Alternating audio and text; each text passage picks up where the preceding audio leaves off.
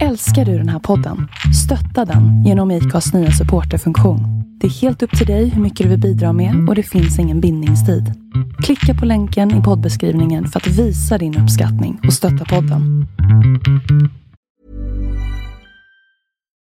Since 2013, Bombas has donated over 100 million socks, underwear, and T-shirts to those facing homelessness.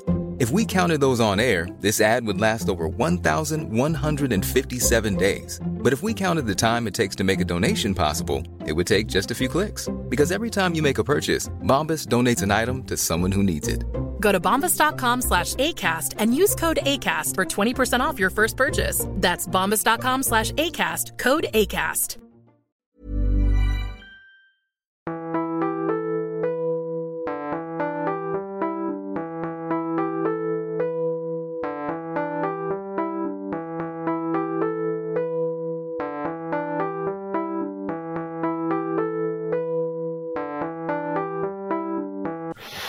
Hej Peder. Hallå där Olof, hur mår du idag? Jo men bra. Som du ser på den lilla bilden uppe i högra hörnet på våran inspelningsstudio så är jag numera karlrakad igen. Ja, jag ser det. Och har varit hos frisören och klippt mig elegant. Ja, det är knappt att man känner igen dig. Var är vikingen? Nu känns det rätt bra ändå att vara karlrakad igen. Min lille son sa, pappa du är så snygg utan skägg. Jag tycker inte du ska ha skägg. Det är klart att det värmer i hjärtat. Då blir det inget skägg. Nej, jag tycker att din son är en bra kille. Ja.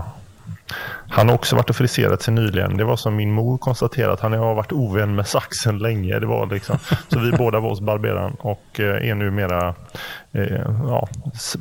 elegant och snitsigt klippta och jag är karlrakad. Vilket gör ganska mycket för karaktären när man sitter så här på hemmakontor och sunkar till sig lite. Det är ändå, det gör rätt mycket att gå upp på morgonen, raka sig ordentligt, duscha och göra sig snygg och samma rutin som när man går till kontoret. Så att man får inte tappa det i dessa tider. Nu när vi ser ljuset i tunneln. Det är en härlig ritual också. Och också göra det på rätt sätt med riktigt raktvål och gammaldags hyvel med säkerhetsblad och... Jag vet att jag svär i kyrkan nu, men jag blir aldrig du med den där hyveln. Alltså, det blir charkdisk av alltsammans. Det eller? Kan man säga. Det ser ut som att jag har varit i slagsmål. Så att nu gör jag faktiskt en mellanvariant. Att jag gör hela rutinen. Att jag rakar mig efter duschen när man är varm och god och har stretchat ut skäggstråna ordentligt. Jag tar på en god härlig mintig olja för att öka friktionen när jag rakar mig. Sen tar jag en sån här tub med den italienska raktvålen Prosaro. Och kludda på och så ut med borsten ordentligt. Men sen använder jag faktiskt, tror eller ej, jag vet att det är att svära i kyrkan, men då använder jag min Gillette-blad och det blir ju väldigt bra. Det går snabbt och jag får inga sår och det blir jämnt och fint. Jag tycker att det där med rakning, det beror ju på vad man har tid med. Men själva den där ritualen och göra den på riktigt sätt, det är ju en sorts kontemplation också. Ja. Så man får inte ha bråttom, utan det är när man har bråttom som det blir charkdisk av det. Men nu har ju du betydligt mer tid än mig eftersom du kan komma på det själv men fortfarande gå i morgonrock när jag äter kvällsmiddag på kvällen. Jo, det är förvisso sant. Så att jag har inte riktigt den ynnesten att kunna lägga den tiden som jag kanske skulle vilja. Men resultatet är det viktiga. Jag känner att karaktären är på topp och jag går till jobbet varje dag även om jag sitter i gästrummet i källaren och känner mig fräsch och pigg. Det är det viktiga. Ja, men det är väl klokt. Jag sa till dig innan vi skulle spela in att idag har vi inget förutbestämt tema utan jag tänker att vi sitter och kallpratar lite om ditten och datten, lite aktuella ämnen, vad som har hänt den senaste månaden, för det har ju hänt lite olika saker som både berör och intresserar oss, vet jag. Jo, det händer saker hela tiden. Det finns mycket för dig och mig att smågagga om. Jag tänker först och främst så är vi ju mitt i den här maj månad som började med 1 maj. Nu är det coronatider, men hade det inte varit det, hade du varit ute och demonstrerat då, Peder? Ja, självklart. Jag går alltid under KPLMRs fanor med megafon i handen. Ja, nej, jag tror att om man inte redan listat ut det så var det så du eller jag stämmer upp internationalen 1 maj. Men har all respekt för de som gör det och tycker ju att för arbetarrörelsen är det en trevlig tradition som har levt med länge. Och en väldigt viktig tradition. Jag vet en rolig grej. Jag hörde talas om en möhippa för massa år sedan. Du vet på den tiden då man fortfarande gjorde massa bus på stan. Nu för tiden så åker alla svensexor och möhippor ner till Berlin eller Prag eller Budapest och så kalasar man där. Men förr i tiden så gjorde man ju lite bus på stan och var utklädd och gjorde lite sådana här alltså, jag verkar inte hänga med i tiden. Jag trodde man gjorde det fortfarande. Ja, några gör det, men det är väldigt vanligt att åka iväg idag. Ja, folk har för mycket pengar helt enkelt. Och gör mysiga saker och killarna åker och super i billiga städer i Centraleuropa. Stereotypt sett. Nej, men det är ganska vanligt. Men hur som helst, jag vet inte vem det var som berättade om för ett 20-tal år sedan om en möhippa där man gjorde såna här roliga saker på stan i Göteborg. Så råkade det vara 1 maj. Och då fick den här blivande bruden gå och dela ut moderatballonger till alla barnen i 1 maj-tåget. Varpå det utbröt lite kalabalik för att föräldrarna som såg vad det var för fina ballonger barnen hade fått blev ju då lite irriterade. Någon tog fram en penna och någon en nyckel och pangade de här ballongerna. Och då blev barnen väldigt ledsna över deras fina ballonger hade gått sönder. Så det blev lite dålig stämning kan man säga. Men det var väldigt bra tilltag. Ja, jag hörde talas om det här. Jag vet inte om det är sant, kan det bara vara en sån här rolig historia. Men om det var sant, det lät rätt kul. Men jag har för mig att du har någon sorts 1 maj-tradition att alltid öppna en flaska champagne. Jag brukar alltid spela golf på 1 maj och dricka champagne. En gång i tiden före corona så var det en av mina favoritgolftävlingar. Jag tror det brukar gå på antingen i Valbo eller 1 maj, jag kommer aldrig ihåg. För jag brukar vara där nere på den helgen. I Skåne, på Rya Golfklubb, går det en sån här tävling som heter Omegaslaget. Som är en av Sveriges enda foursome-tävlingar. Det betyder att man spelar i par och slår vartannat slag. Så det har blivit någon form av inofficiellt SM. För det är ju det är verkligen många av de absolut bästa i hela Sverige som spelar ihop med någon kompis. Och så är det en anrik jättefin tävling på Rya då, söder om Helsingborg. Alltid på om det är Valbo eller 1 maj. Men den helgen har jag i många år spenderat där nere då. Men inte nu. Tyvärr. Så det är lite tråkigt. Men champagne kan det bli ändå. Men hur är det på grund av covid-läget? Det borde väl ändå inte hindra att man åker till en golfklubb här och var? Nej, så här är det. Det hindrar absolut inte att man åker till en golfklubb och sällskapsspelar. För det finns ju få idrotter där man verkligen har bättre förutsättningar att utöva sin idrott och kunna hålla på. Man är både utomhus och håller avstånd. Så att så är det. Golf kan man absolut spela. Men tävlingsgolf är en stark avrådan ifrån. Man följer ju Riksidrottsförbundets rekommendationer. Så det enda som man nu godkänner är yrkesutövande, det vill säga proffsgolf. Under väldigt corona-anpassat former, inga publik och sådär. Och man håller avstånd till de 2-3 man spelar med. Sen så har de så sent som förra veckan tror jag släppt på att juniorer, det vill säga ungdomar under en viss ålder, får ju numera börja spela fotboll och allt vad det är igen, om jag förstått det rätt. Och så även golf. Givet att man följer reglerna och rekommendationerna så får man börja spela tävlingsgolf igen för juniorer. Så har jag uppfattat det. Men tävlingsgolf får gå ut med 2-3 kompisar och hålla utomhus. Det går ju alldeles utmärkt. Ja, just det. Det kan ju inte vara något problem. Så är det. En annan sak som tyvärr mycket tragiskt men inte helt oväntat hände för en knapp månad sedan, det är ju att legendaren Prins Philip lämnade oss. Efter lång och trogen tjänst, ska vi säga. Det kan man ju lugnt säga. Nu tycker jag att vi ska prata om Prins Philip på många sätt. Dels för att det var ju som sagt, det var ju en världsnyhet att han gick bort. Blev han 99 år gammal? Ja, tror jag. Nästan 100. I mitt Instagramflöde som jag följer väldigt många brittiska institutioner, skrädderier, varumärken, så var det ju en kollektiv kan man väl säga avskeds och många tack och hedrande ord och kondolenser till familjen och inte minst till drottningen. Han är ju något utav en stilikon men även en gentlemannaikon, militärikon, kunglig ikon. Han är mycket. Men jag tänkte att vi ska backa bandet lite grann. Jag vet, både du och jag är ju roade av historia och du är ju mycket kunnigare än mig, men det har varit en del dokumentärer de senaste åren om det brittiska kungahuset. Och en sak som slog mig är ju att i min värld från början är det inte så att prins Philip och hans gren är lite finare än de andra. Battenburg som sen blev Mountbatten är väl nästan det bästa man kan hitta i Europas adliga kungahus. Ja, det beror väl på hur man ser det. Det finns ju så rysligt många tyska kungahus. Jag menar, tänk på att före 1870 så fanns ju inte Tyskland, utan det var en hel rad liksom små dömen.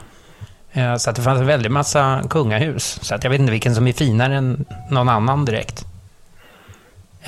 Jag menar, hela engelska kungafamiljen är ju, jag menar även på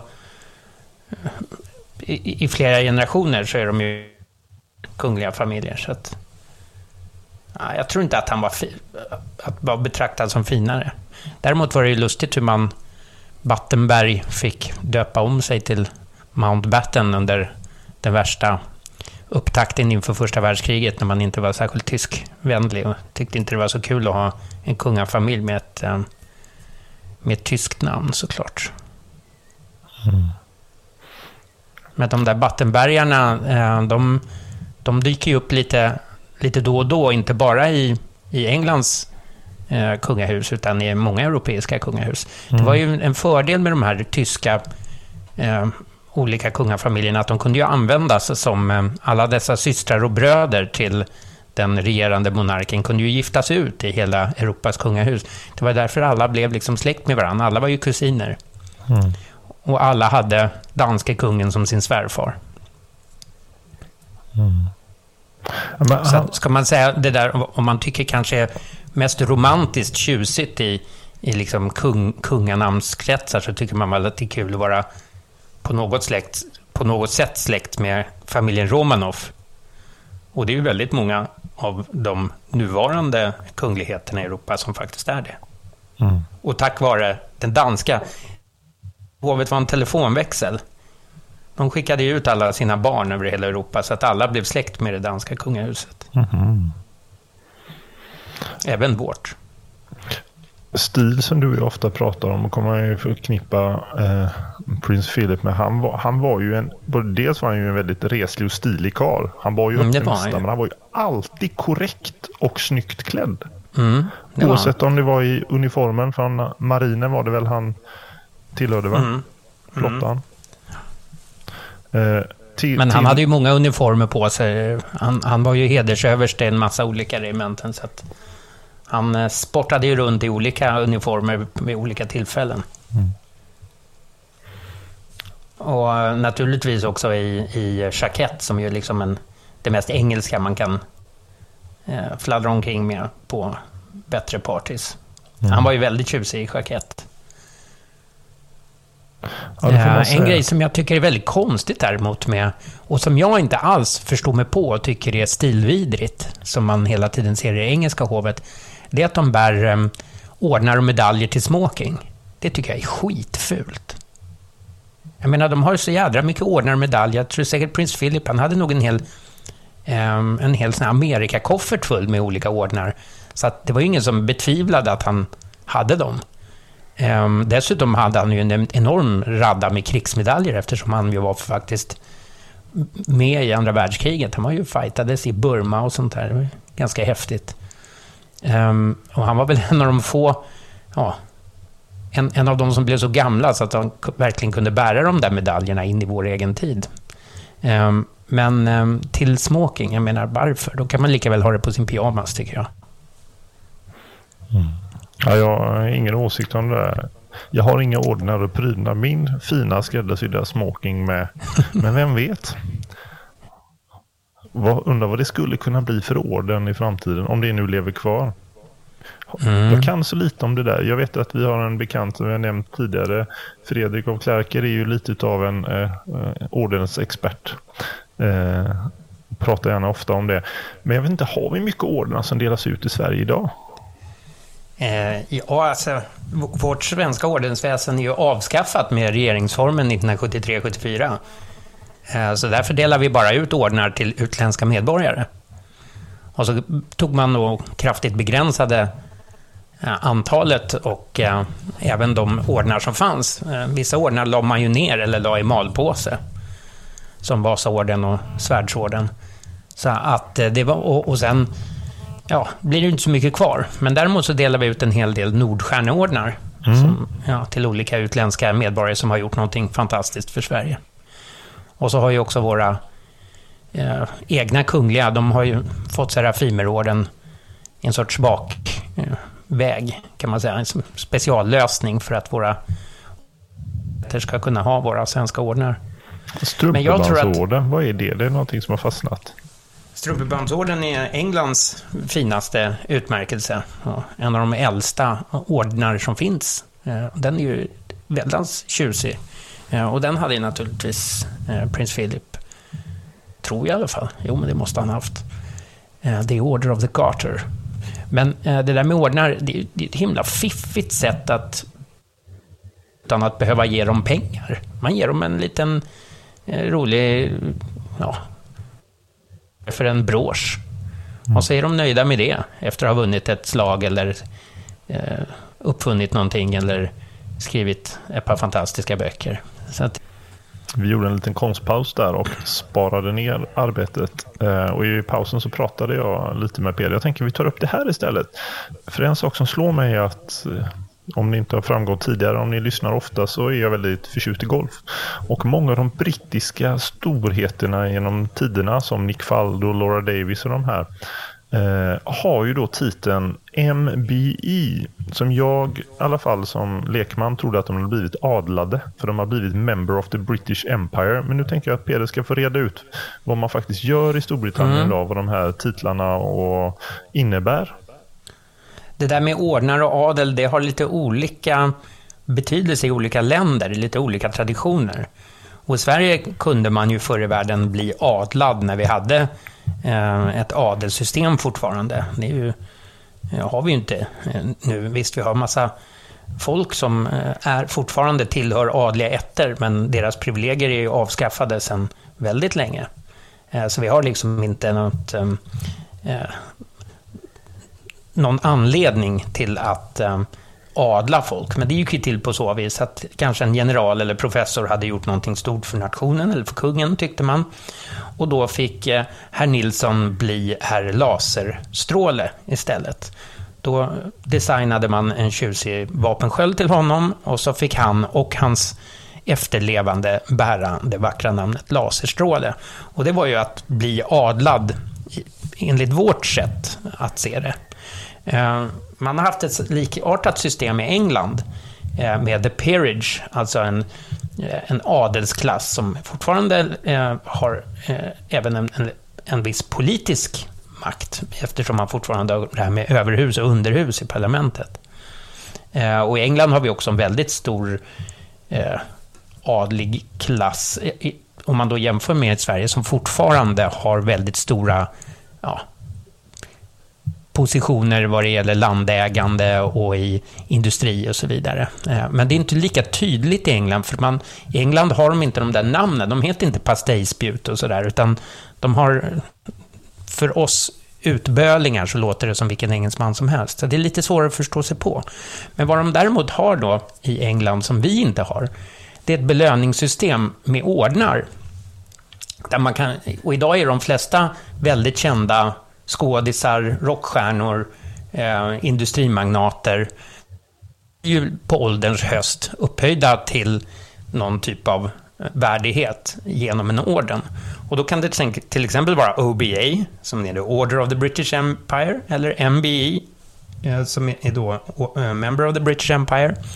Och en OBE är ju då, det kan man också se på engelska namn, att de har en fruktansvärd mängd av förkortningar, alltså bokstäver efter sina namn.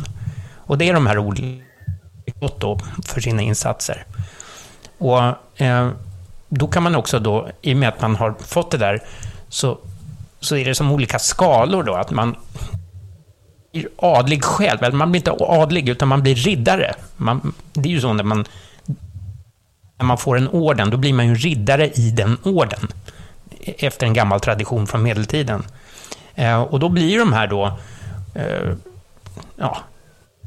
så att det blir ärftligt, utan det är bara den personen som får kalla sig sir om han är en man och dame om det är en kvinna, naturligtvis då. Och det systemet har vi aldrig haft i Sverige.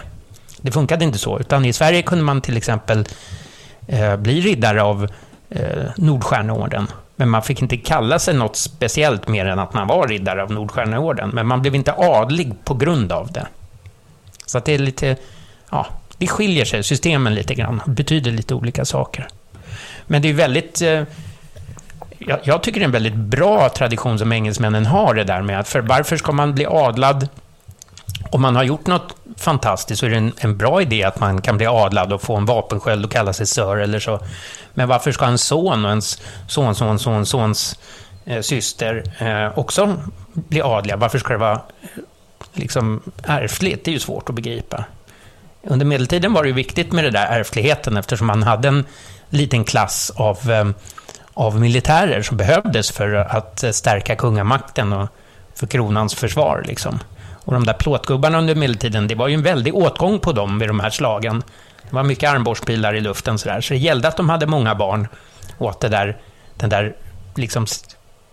där platsen som plåtgubbe var ärftlig. För det gick undan mellan generationerna. Men en rockstjärna behöver ju inte liksom, det behöver inte ärvas ner till hans son eller dotter. Så att därför är det ett fiffigt system att ha det bara på en person, tycker jag. Jag tror att det här med ordnar, det var en grej som i början av 70-talet ansågs här i Sverige som någonting ålderdomligt och nattståndet och odemokratiskt. Och därför vill man få bort det. Det var många politiker som, trots att de hade tilldelats ordnar och andra utmärkelser, vägrade bära dem för att de tyckte att det var odemokratiskt och liksom tillhörde en annan tid. Det tidiga 70-talet var ju väldigt progressivt och man ville ju liksom lösa alla liksom tidens problem på ett nytt och revolutionerande sätt. Men jag tror att idag så har vi en helt annan inställning till det där. Så jag tror att vi kommer på sikt se att det svenska ordenssystemet kommer kanske inte återställas till sin forna glans, men i alla fall återinföras. Det är jag ganska bombis på faktiskt. Ja, spännande. En annan sak som jag tänker vi måste prata om i varje avsnitt, eftersom förväntansbilden ligger där, det är ju lite kläder, mode och stil. Och jag kom på mig själv med att, som sagt, som vi har pratat om tidigare, dessa coronatider, inte lagt särskilt mycket vare sig krut eller resurser på det under den här tiden. Men nu kommer jag för häromdagen att bestämma mig för att jag ska sy upp en ny kostym. Det vill jag ha lagom till när jag går tillbaka till kontoret i höst. Ja, vad härligt. Vilken belöning. Ja, det tycker jag också. Och då gick jag och funderade väldigt, väldigt mycket på vad det skulle bli. Jag har varit duktig på att rensa det senaste året och gjort mig av med saker jag inte bär och sådär. Men nu tänkte jag, nu ska jag ha någonting som är väldigt användbart, som jag tycker är snyggt. Så nu mynnar det ut i att Götür ska få sy en mörkbrun så kallad hoppsack-kostym. I foxtyg som är den lite så här sträv ull, vilket jag gillar, för den faller väldigt snyggt. Nu är du så nördig så nu hänger inte ens jag med. Vad är hoppsack? Hoppsack är en sorts vävteknik, tror jag man kallar det, så att det blir lite struktur i den. Tittar man riktigt nära så blir det nästan som en sån där, vad ska man kalla det? Ja, men hoppsack, det är alltså en mjölnarpåse. Ja, precis. Betyder det? Ja. Det kan man säga. Det är helt klart en mjölnarpåse. En sån där, man syr på korsan och tvärsan så det blir nästan som ett rutmönster, fast det blir ju inte det. Men tittar man nära. Och sen är det lite sån här twistad high twist garn då, så att den blir lite strävare. Och så tänker jag göra en kostym i det. Och då blir den så bra för att jag gör ett par udda byxor i grått, för då kan jag ta den mörkbruna kavajen till gråa byxor och ha den som udda kavaj. Det blir väldigt snyggt också. Den blir väldigt användbar. Ja. Men jag tycker just looken med en mörkbrun kostym, en klassisk snygg skjorta i randigt Bengal stripe, ljusblåvit och sen enfärgad, virkad. Men till brun, tänk på vad snyggt det blir med rosa vit Bengal strip. Ja, det är också snyggt. Det är verkligen snyggt i brunt. Ja. Men nu tänkte jag just kombinationen med diskret blåvit randig skjorta, mörkblå virkad slips, en vit näsduk, mörkbrun kostym och sätt på snygga loafers till det. Superdiskret. Då går jag till kontoret och känner mig snygg och elegant igen. Ja. I höst. Men det är också viktigt för att göra ett bra resultat. Ja. Sen beställde jag faktiskt också en lite mer ledig skjorta jag ska ha. Jag har ju en garderob som till 95% består av vitt och blått i olika kulörer och kombinationer och varianter. Men nu blev det en hälften linne, hälften bomull. Och så nästan lite så här melerad, nästan lite som denim. Sean Bray-aktig, som är snygg att ha i sommar med uppkavlade ärmar.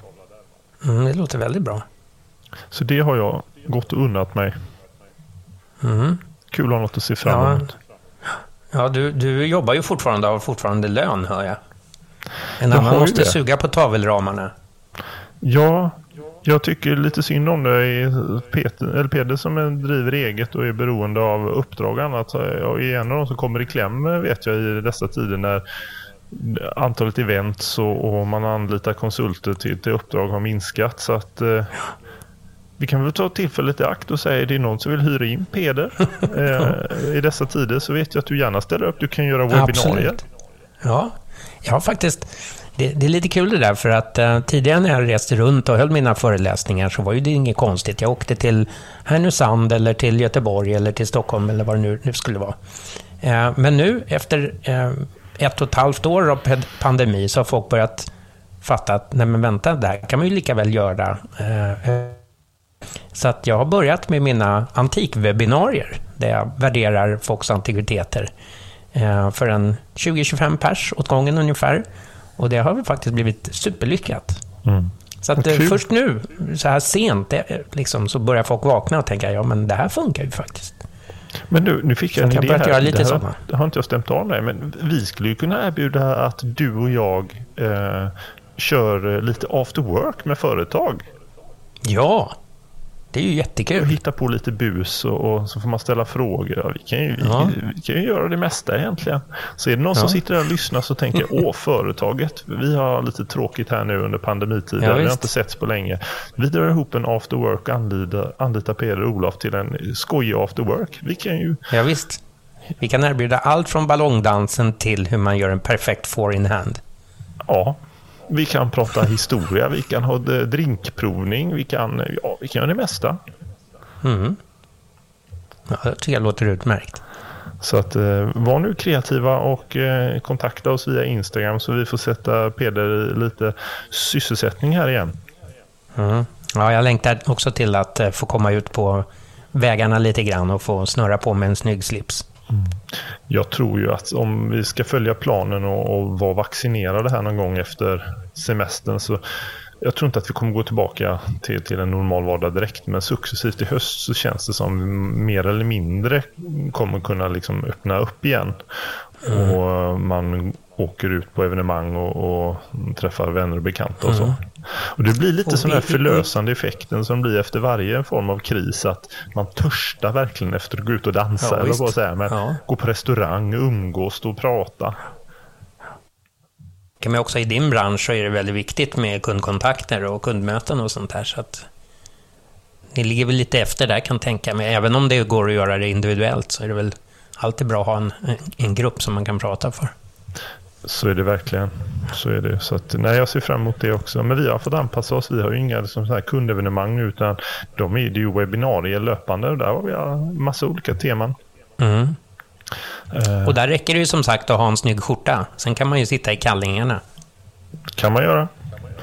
Jag tror, min teori är ju att det märks även om man sitter i underbyxorna här, så tror jag att det märks i karaktären, och därför så bör man nog ta på sig kostymbyxor också. Och riktiga skor och inga tofflor. Ja, det är en väldigt bra inställning. Man sitter rakare i ryggen. Ja. Precis som jag tänkte med rakningen och sådär.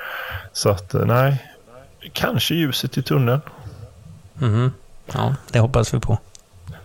Det lär väl fortfarande bli någon form av hemester i sommar, för jag tror nog inte att man kanske kan eller så ut och resa så. Men jag hörde däremot, tror det stämde, att den här modemässan Pitti Uomo faktiskt ska gå av i fysisk form om några veckor senare än den brukar på sommaren, så månadsskiftet juni-juli i Florens. Jaha. Jag har vänner som redan nu har börjat lägga fram kläder och förbereda packningen. Du har förstås kompisar som sitter på de där betongplintarna och hoppas att bli plåtade. Ja, jag känner väldigt många där. Och tvärt emot många raljerande och stygga människor så tycker jag inte det är för något fel i det alls. För det är en fantastisk smältdegel för personer med gemensamma intressen. Sen så kan visst lite utstuderat. Du har förstås varit där. Ja, 6-7 gånger har jag nog varit där. Åh herre, min skapare. Och det förr i tiden var en av de roligaste happeningsen på året faktiskt. Jaha, jag har bara fnittrat åt bilderna sådär. Jag tycker det ser kul ut. Ja, men jag var ändå inne på Piteå, men jag ska berätta liksom vad det faktiskt är. För jag tror att det finns väldigt mycket tankar och idéer. Är man stilintresserad och herrmodeintresserad så har man, vare sig man vill eller ej, fått massa bilder i sitt flöde på sociala medier om Piteå. Det har refererats och skrivits om det. Det har kommenterats kring det. Många stygga kommentarer, många snälla kommentarer. Jag kan bara säga, första gången någonsin jag åkte dit, jag tror det är mer än 10 år sedan. Och det var på den tiden jag precis hade börjat frilansskriva för Manolo.se. Och min kära vän Olof Enkell som på den tiden drev Manolo var den som jag hävdar att det var han. Även om inte han skapade plattformen så var det han som gjorde Manolo till det den är, eller var, för den finns för inte längre. Men Olof gjorde ett fantastiskt jobb där. Men han hade varit där 2 gånger tidigare och frågade om inte jag ville följa med. Och det ville jag gärna. Så jag satte mig och googlade lite och lyckades hitta ett bed and breakfast. Utan breakfast, alltså bara en bädd. Mitt i centrala stan. Jag tänker inte berätta vad det heter för jag har avslöjat mitt favoritställe som kostar en spottstyver och då blir det fullbokat. Jag har gjort misstaget en gång i sociala medier och sen har det varit rätt hög när man säger beläggning där. Beläggning hos den här. Men det är en liten dam som heter Roberta som har alltså typ 4 små rum mitt inne i Florens, en korridor och ett kök och en liten bakgård där vi har suttit och druckit i grappa till solen gick upp. Wow. Där i alla fall, det är ju hur spartan som helst. Man får dela badrum, så det är verkligen typ vandrarhem fast det ligger på bästa adressen inne i Florens och kostar typ 400 kronor i natten. Så där bokade jag och den kära Olof Enkell in oss och bodde. Och med stor förväntan och spänning så promenerade vi sen upp till mässområdet som heter Fortessa de Basso. Alltså den gamla borgen där som är ju en top-notch mässanläggning som huserar massor av olika mässor året runt.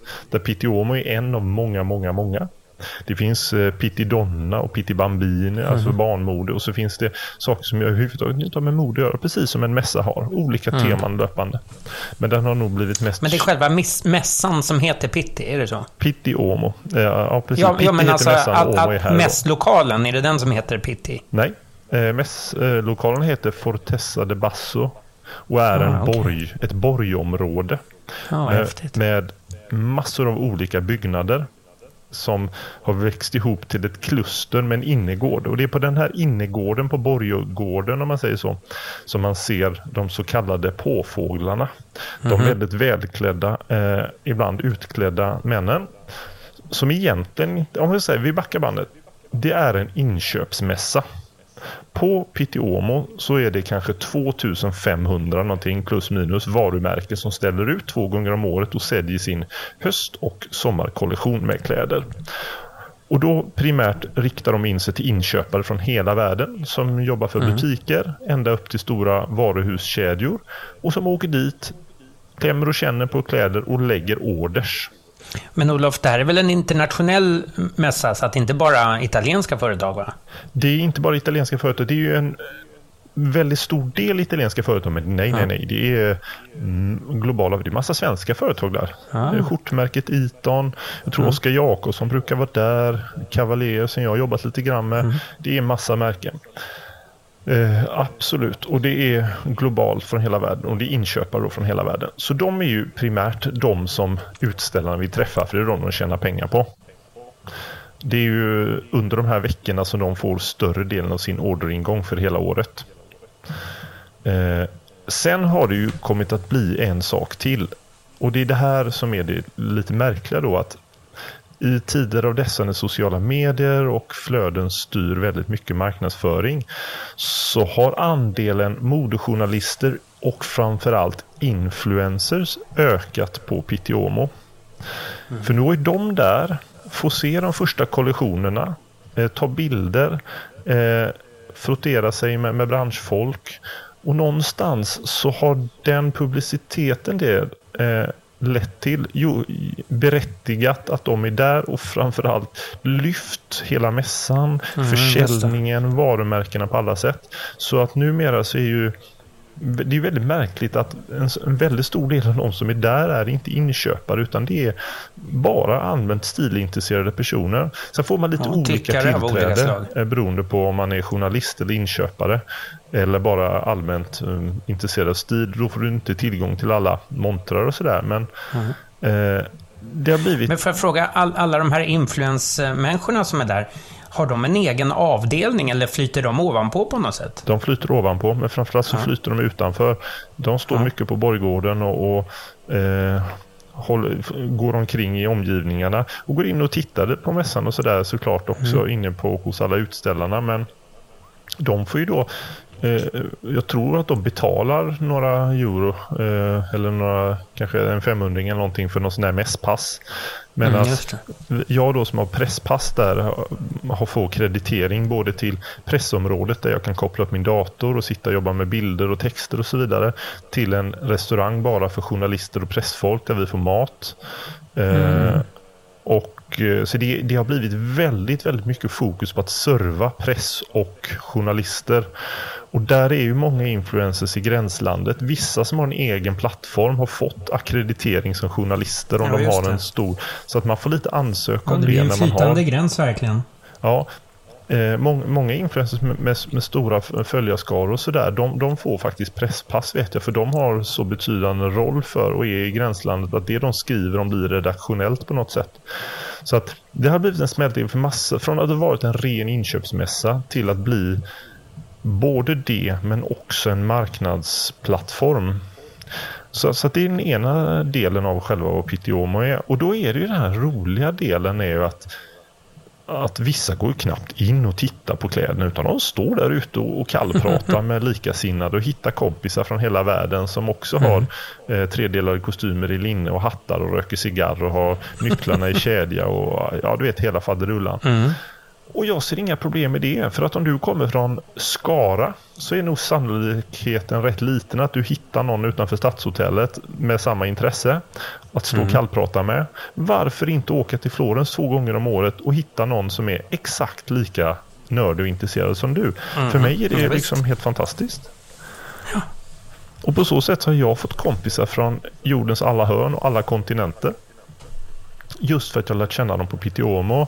Man har börjat snacka via Instagram senare och blivit kompisar. Så åker jag över till London eller om jag åker till Milano, jag har alltid någon att käka lunch med av någon som jag lärt känna på Pitti-Uomo. Tycker jag verkligen låter som om Snobbpodden borde besöka Pitti-Uomo. Jag tycker också det, och jag tror att det kan bli tajt i sommar. Men frågan är om inte vi ska göra allt som står vid om makt för att åka dit i januari. För jag kan säga att januarimässan är så mycket roligare, tycker jag. För det första så är vintermode snyggare än sommarmode. Ja. Och för det andra så älskar jag det toskanska klimatet i januari. När det troligtvis är curlsvart hemma och regnar på tvären eller är snö, så åker du ner dit så är det 9-10 grader, sol, lampan är på och det luktar vedeldad pizza överallt.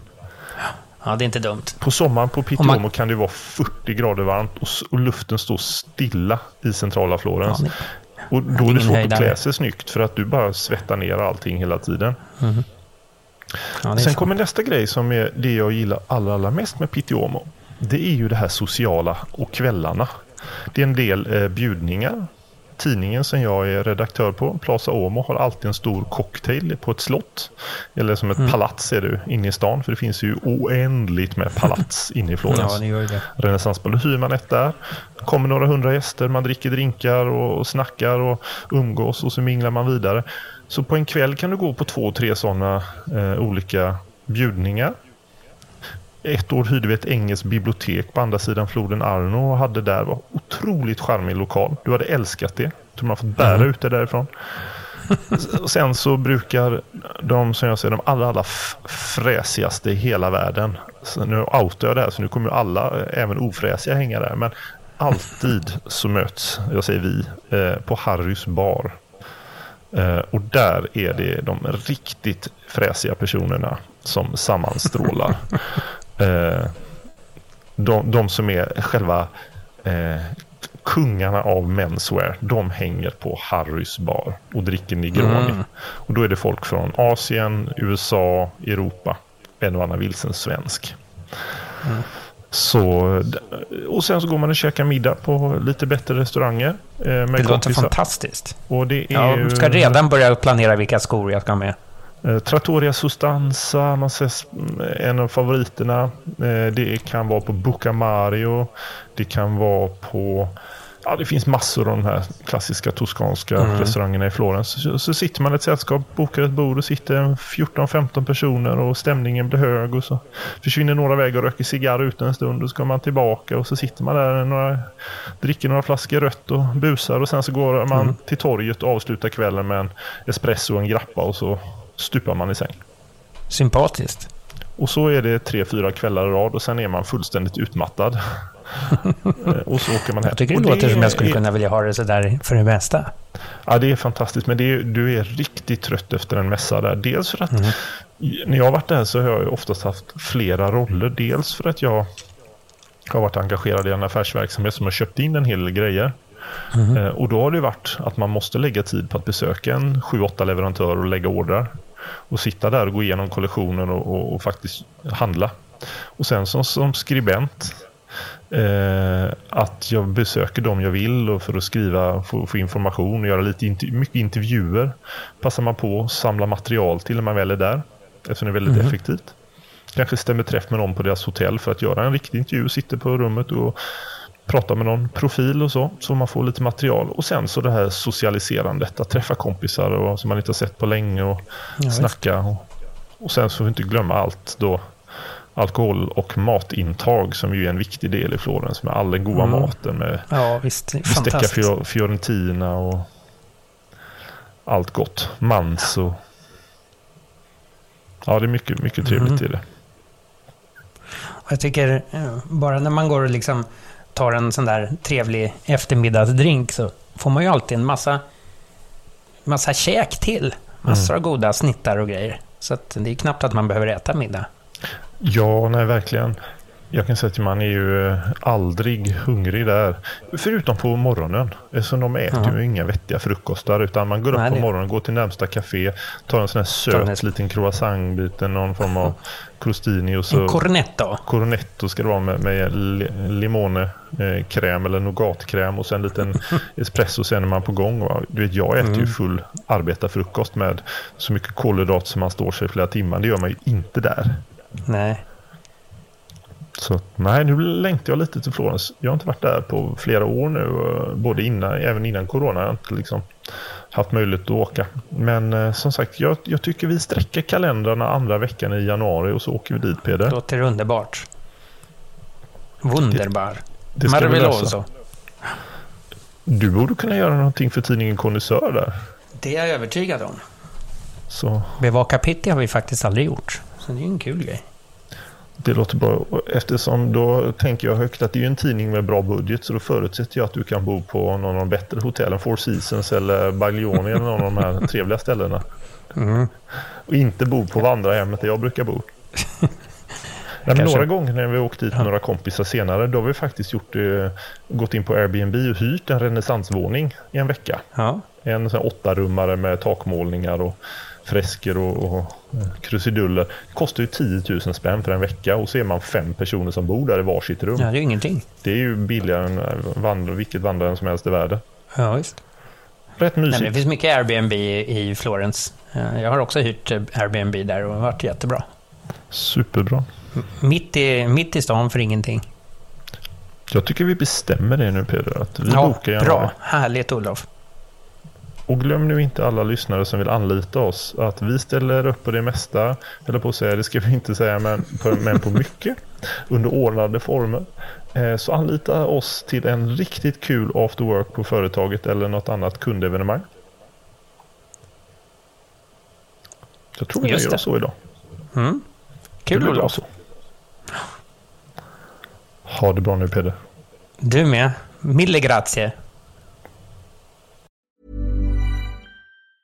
Mom deserves the best, and there's no better place to shop for Mother's Day than Whole Foods Market. They're your destination for unbeatable savings, from premium gifts to show-stopping flowers and irresistible desserts. Start by saving 33% with Prime on all body care and candles. Then get a 15-stem bunch of tulips for just $9.99 each with Prime. Round out Mom's menu with festive rosé, irresistible berry chantilly cake, and more special treats. Come celebrate Mother's Day at Whole Foods Market.